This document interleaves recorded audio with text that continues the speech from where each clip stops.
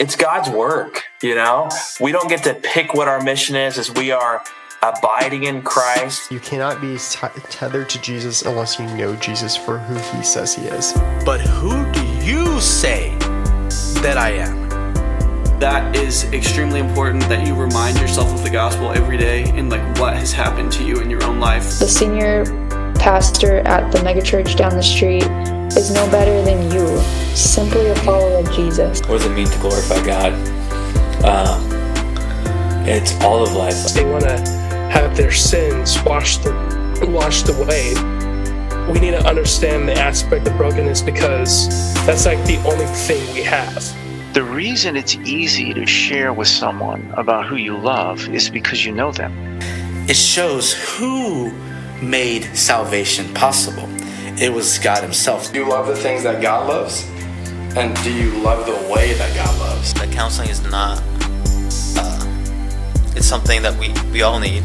And it's not just for people who have these really deep struggles. And we're communicating with our coworkers, whether we're giving a presentation, we're doing it all to the glory of God. We're doing it while we were still sinners. Christ died for us. Like while we were still sinners, it wasn't like, oh, we finally reached like perfection. I just love getting to know more about people and just their own stories, and then also being able to share my story. Just knowing that everyone matters.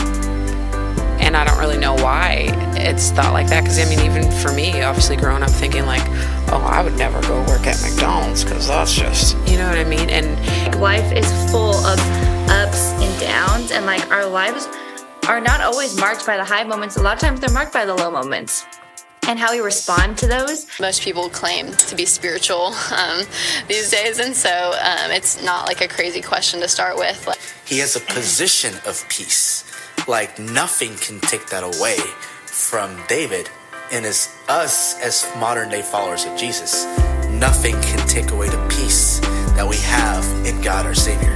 He said that he could go into all the world and preach the gospel to every tribe, tongue, and nation. It kind of goes in hand with praying, is learning to depend on the Lord.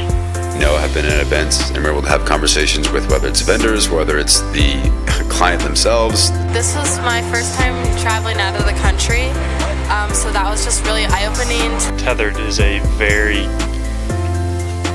good way to put it. And I know that he can do big things, and I think that was something that I was reminded of.